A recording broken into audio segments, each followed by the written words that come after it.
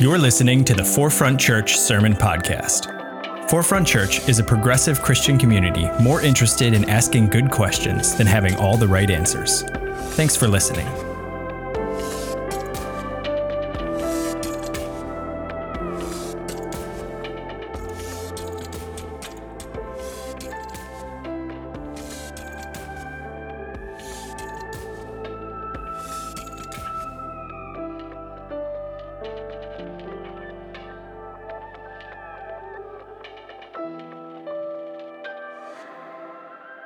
First and foremost, happy Pride, right?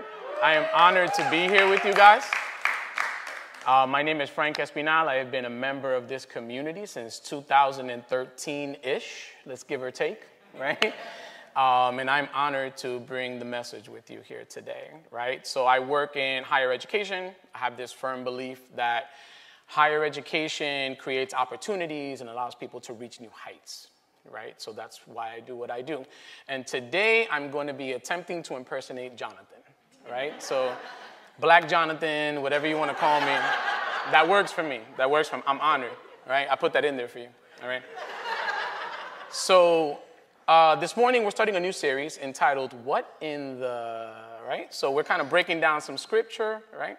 And we will be exploring some of the most challenging lessons that the Bible teaches us. Today's topic, lying to God. Yeah. Let's do this. So in my infinite wisdom, I forgot to copy and paste the actual liturgy into my message. So I'm going to be reading it from my phone. I got to put my old man glasses on. And I'm going to be taking a step back.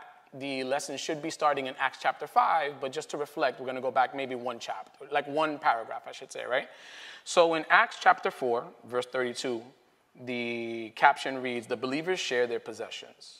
Verse 32 reads, "All of the believers were in one heart and mind. No one claimed that any of their possessions were their own. But they shared," "But they shared everything that they had. With great power, the apostles continued to testify to the resurrection of the Lord Jesus. And God's grace was so powerfully at work in them that there was no needy person among them. From time to time, those who owned land and houses sold them, brought the money from the sales, and put it at the apostles' feet, and it was distributed to anyone who had need. Joseph, a Levite from Cyprus, who the apostles called Barnabas, which means son of encouragement, sold a field he owned and brought the money and put it at the apostles' feet." Now we move on to chapter 5. Chapter 5, verse 1 reads, "Now a man named Ananias, together with his wife Sapphira, also sold a piece of property. With his wife's full knowledge, he kept back part of the money for himself, bought the rest, and put it at the apostles' feet.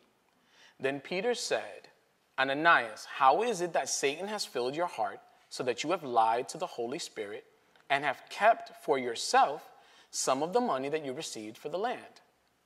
Didn't it belong to you before it was sold? After it was sold, wasn't the money at your disposal? What made you think of doing such a thing? You have not lied to just human beings, but to God.' When Ananias heard this, he fell down and died." Yeah, that's rough. I mean, it is. You know, we're going to get into it, though. We're going to get into it. "And a great fear seized all who heard what had happened. Then some young men came forward, wrapped his body up, carried him out, and buried him. About 3 hours later, his wife came in. Not knowing what had happened, Peter asked her, 'Tell me, is this the price you and Ananias got for the land?' 'Yes,' she said, 'that's the price.' Peter said to her, 'How could you conspire to test the Spirit of the Lord? Listen, the feet of the men who buried your husband are at the door, and they will carry you out also.' And at this moment, she fell down at his feet and died. Then the young men came in, finding her dead, carried her out, buried her beside her husband. A great fear seized the whole church and all who heard about these events." Yeah, that's where we are, people. First and foremost, I want to thank Jonathan. This is an amazing chapter for my first sermon. I appreciate that. A lot of heavy lifting we got to do here, okay? Right? This is some real fire and brimstone type of thing, right? Like if you go, like I really want to live out my TD Jakes dreams right now, and I want to like start yelling and touch a neighbor, no lie, right? You want to do something like that. No, you do. You seriously do. Like you want to sit there and you want to send that message. But the truth is that the question that lays over our head is, one, where's the forgiveness in this chapter, right? It's kind of Jesus's brand, right? Right? Like for me, at least. I don't know about y'all. I don't want to drag y'all down with me. But Jesus' brand is forgiveness. So where is it? Why isn't it here? That kind of struck me as really odd, right? The other thing is like lying. That's, it's a thing. Let's be honest. It's a thing that we dabble with. We're human beings, right? However, plot twist. Now we have no forgiveness and we're left with 2 deaths after all of this happens. So where are we with this, right? Let's unpack. Full disclosure, I struggled while writing this sermon, right? This is not an easy topic to discuss in general because we all lie, and it's a fact of becoming who we are, right? It's part of the, being a human thing, right? Then the second thing that made me struggle was that there's absolutely no forgiveness, and that was really hard to process for me, right? It almost goes against who we know Jesus and the apostles to be. What is interesting is that one of the verses that popped up during my research is the verse that's in the book of Matthew, where Matthew asked Jesus, how many times do we forgive those who have sinned against us? 7 times? And Jesus says, not 7, but 77, right? And the ironic part is that there's actually a verse in that chapter where it says, if someone sins against you, pull them aside in private until you can win them over, right? And yet, here we are. 2 bodies over money. Doesn't seem very biblical to me, right? I don't know about you guys, but this was a little bit of a struggle, right? During our preaching boot camp, I was paired with Joel Klein, and one of the best pieces of advice that he gave me was not to add to what the Bible says, right? Read it for what it is. And that is a great bit of advice, but it's not very comforting at this moment, right? It just isn't. And I still feel lost, but the beauty of the scripture is that sometimes it can feel defeating, but it's the privilege of wrestling with this text. That's what we have, right? And in this wrestling, we're going to sort of sort this out a little bit and pull out what it is that we need, right? So what are we to make of this story? Let us unpack this together. Let's get some context first. In the first chapter that I read, we get a clear picture of what is happening here, right? It starts, the believers share their possessions. All the believers were of one heart and mind. No one claimed that any of their possessions were their own, but they shared everything that they had. With great power, the apostles continued to testify to the resurrection of the Lord Jesus. And God's grace was so powerfully at work among them that there were no needy persons among them. From time to time, those who owned land and houses sold them, bought the money from the sales, and put it at the apostles' feet. It was distributed to all who had need. That is a beautiful thought, right? The idea that we could say, okay, as a collective, we are going to strip everything down and take care of everybody, right? Who's with me if you think this sounds kind of cultish? Look at Angela. Angela was like, oh, no. No, I didn't know you were going to say that. Thank you, D. I appreciate it. All right, so I'll say it. I'll say it for everybody else. That's very cultish, very weird, right? That's the type of church where you make a donation and they look at what you put in the bag and they're like, really? That's what you're going to put in there? Like, I know what you do for a living. Like, you could put an extra 0 on that check, right? That sounds like an enormous amount of pressure, right?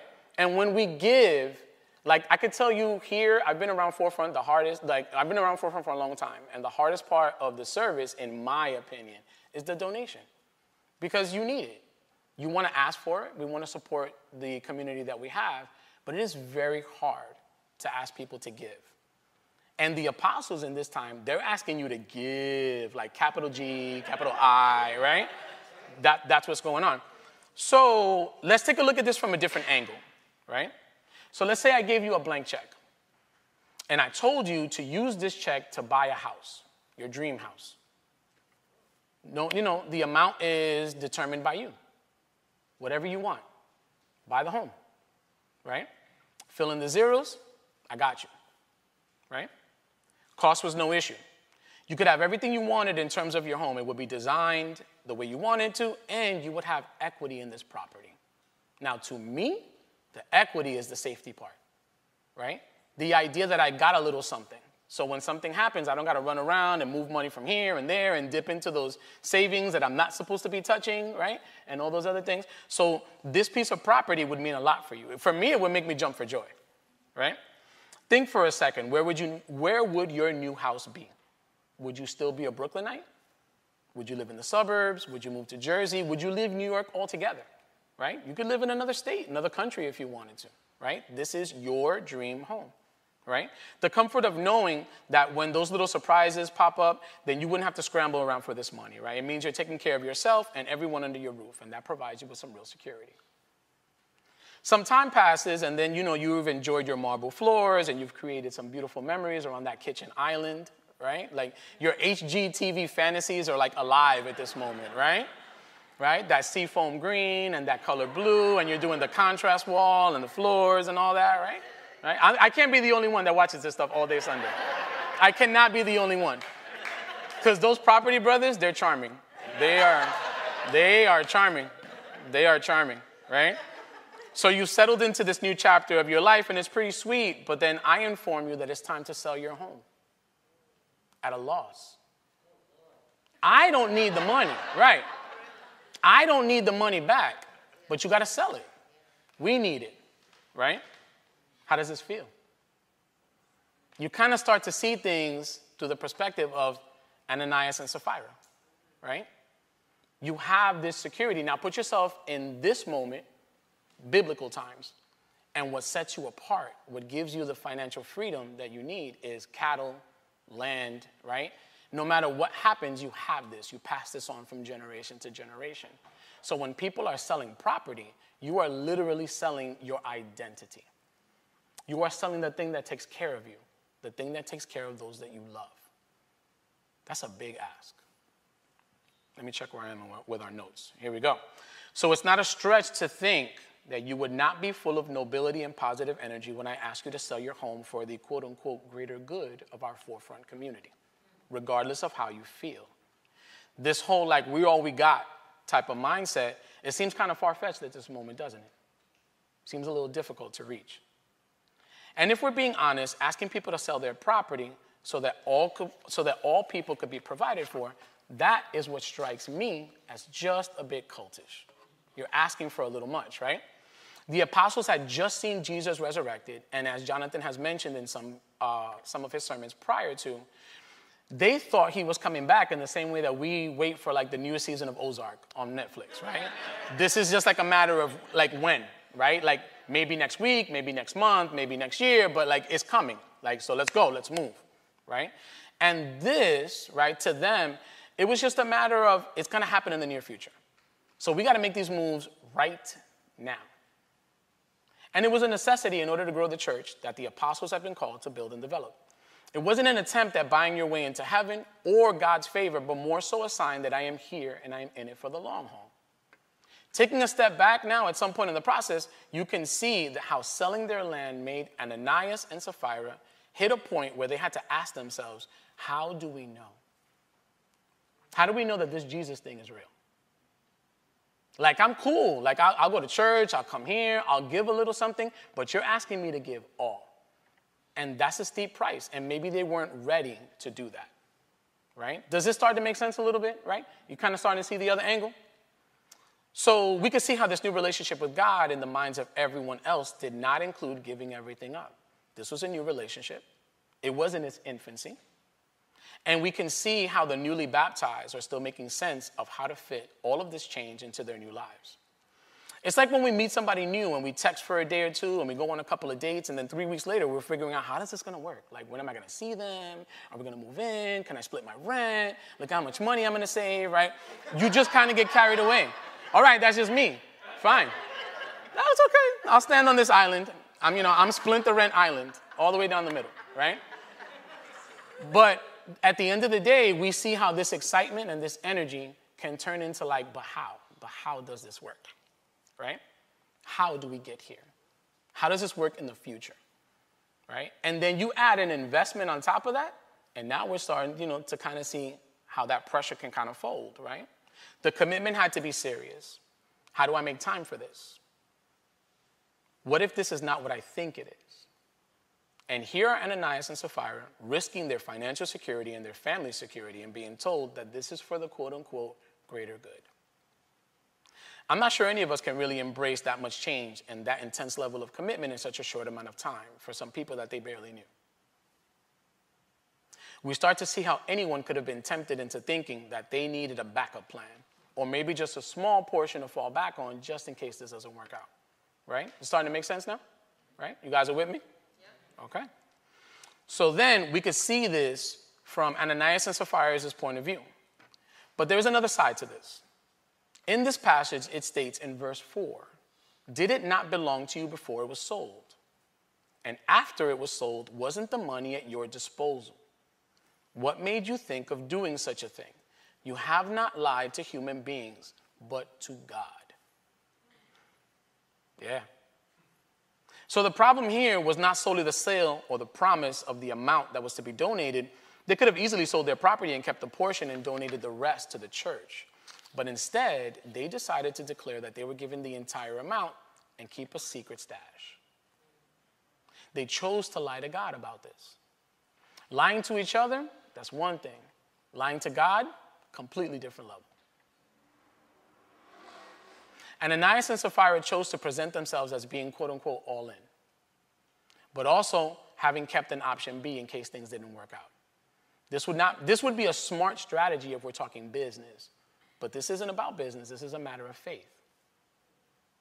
It's a lot to ask to have people sell their property to provide for everyone else, but at least the intention was made clear.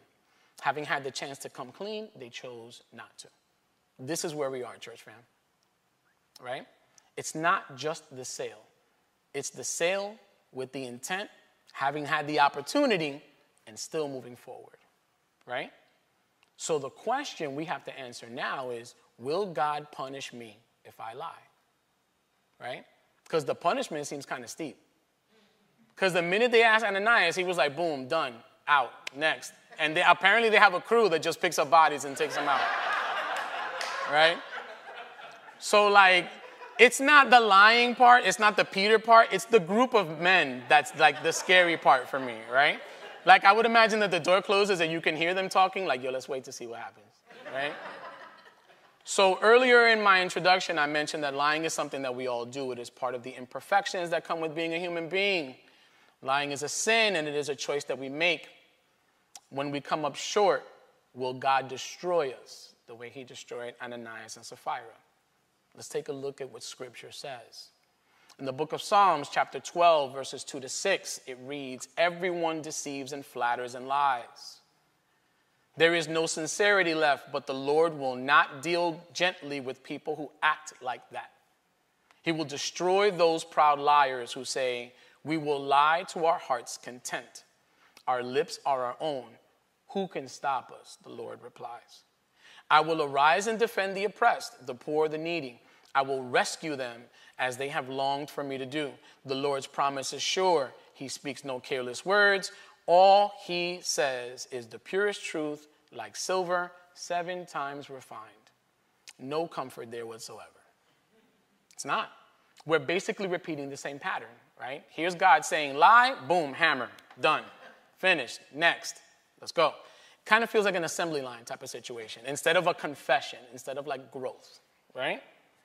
So this passage seems to fall in line with the one that we read earlier, right? The overall message is that if you lie, there'll be a price to pay. However, let's take another look.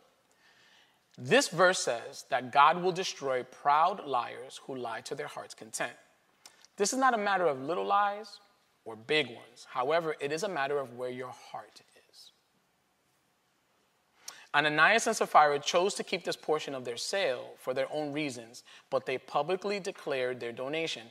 This, once again, is the issue.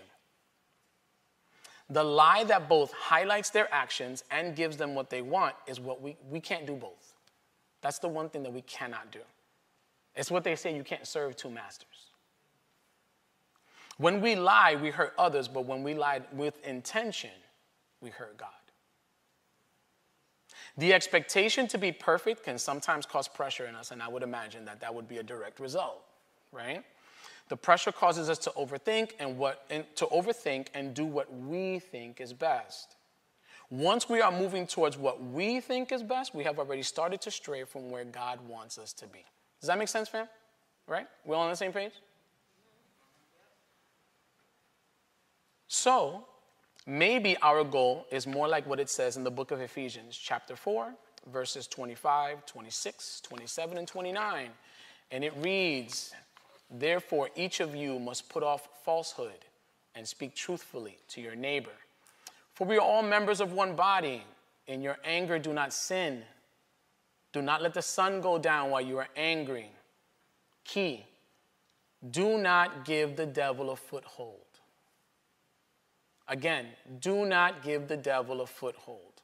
Do not let any unwholesome talk come out of your mouths, but only what is helpful for building others up according to their needs, that it may benefit those who listen. I'm going to read that one more time. Do not let any unwholesome talk come out of your mouths, but only what is helpful for building others up according to their needs, that it may benefit those who listen. Family, the goal was never perfection. It never was. The goal is consistency. Consistent growth. And if you are moving consistently, that is going to come with victories and that is going to come with setbacks. And that balance is where our humility comes from. That is what God forgives. Not perfection, consistency. This is why we are told not to lie. We are a part of one body and we need each other. We are accountable to one another. Lying only creates division and spaces that further divide us apart. Richard Strauss, who is a graduate of the Dallas Theological Seminary and the senior pastor at the Emmanuel Faith Community Church in California, describes the moral of the story of Ananias and Sapphira this way. The major sin of Ananias and Sapphira was dishonesty and presenting a false image of themselves, implying a greater spirituality than they actually possessed, letting people think more highly of them than what they knew was warranted. They were more interested in appearances than reality.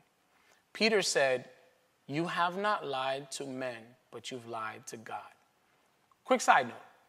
As I was doing my research for this sermon, I found a website called BibleHub.com. And one of the features that it has is that you can lay out the entire liturgy, right, the chapter you're reading, or you can zoom in on each verse. And then there's an option where you can lay out each verse according to different interpretations of the Bible. I see you nodding your head. I appreciate that. All right?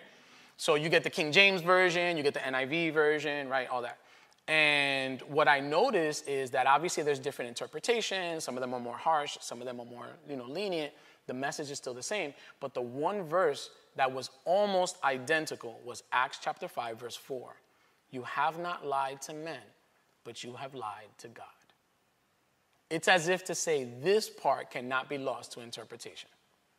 If there's one part that has to be absolutely clear, we have arrived at this point.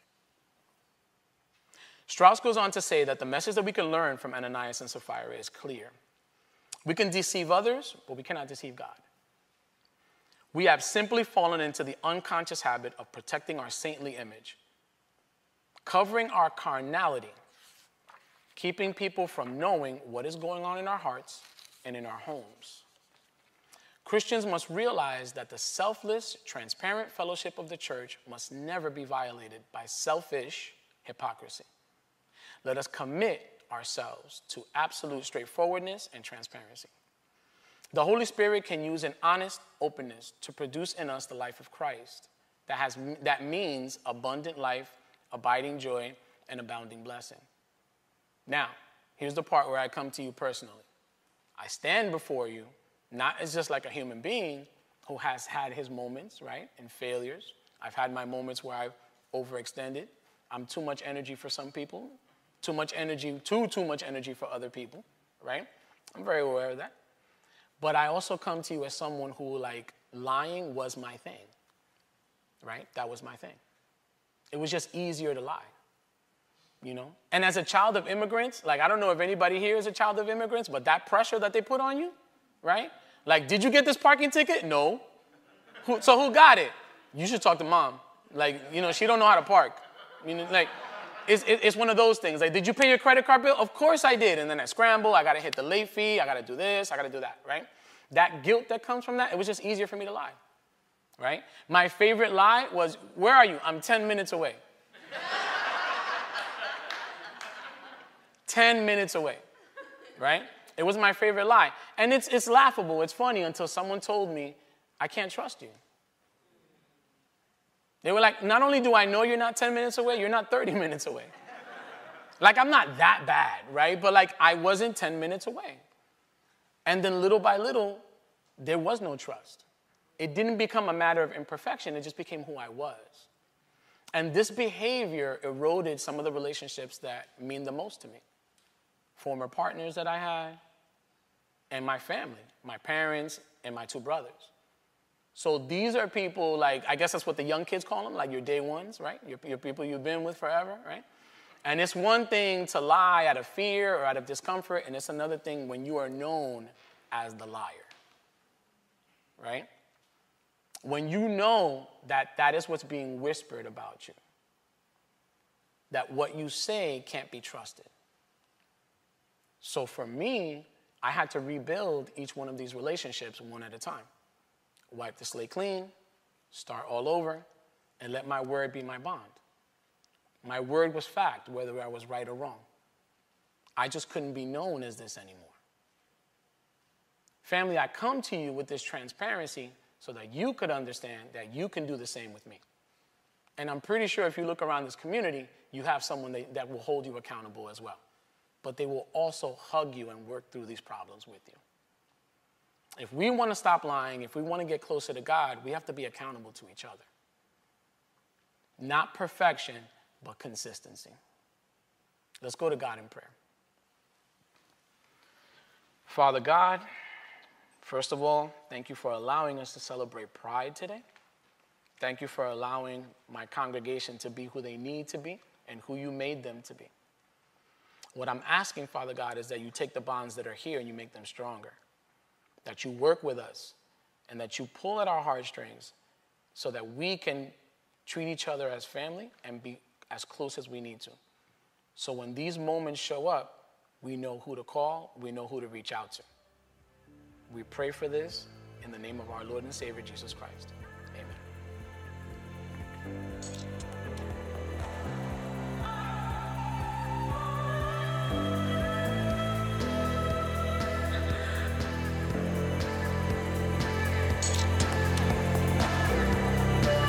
Thanks for listening to the Forefront Sermon Podcast. To learn more about Forefront and how we're ushering in the next 500 years of Christianity, visit forefrontchurch.com.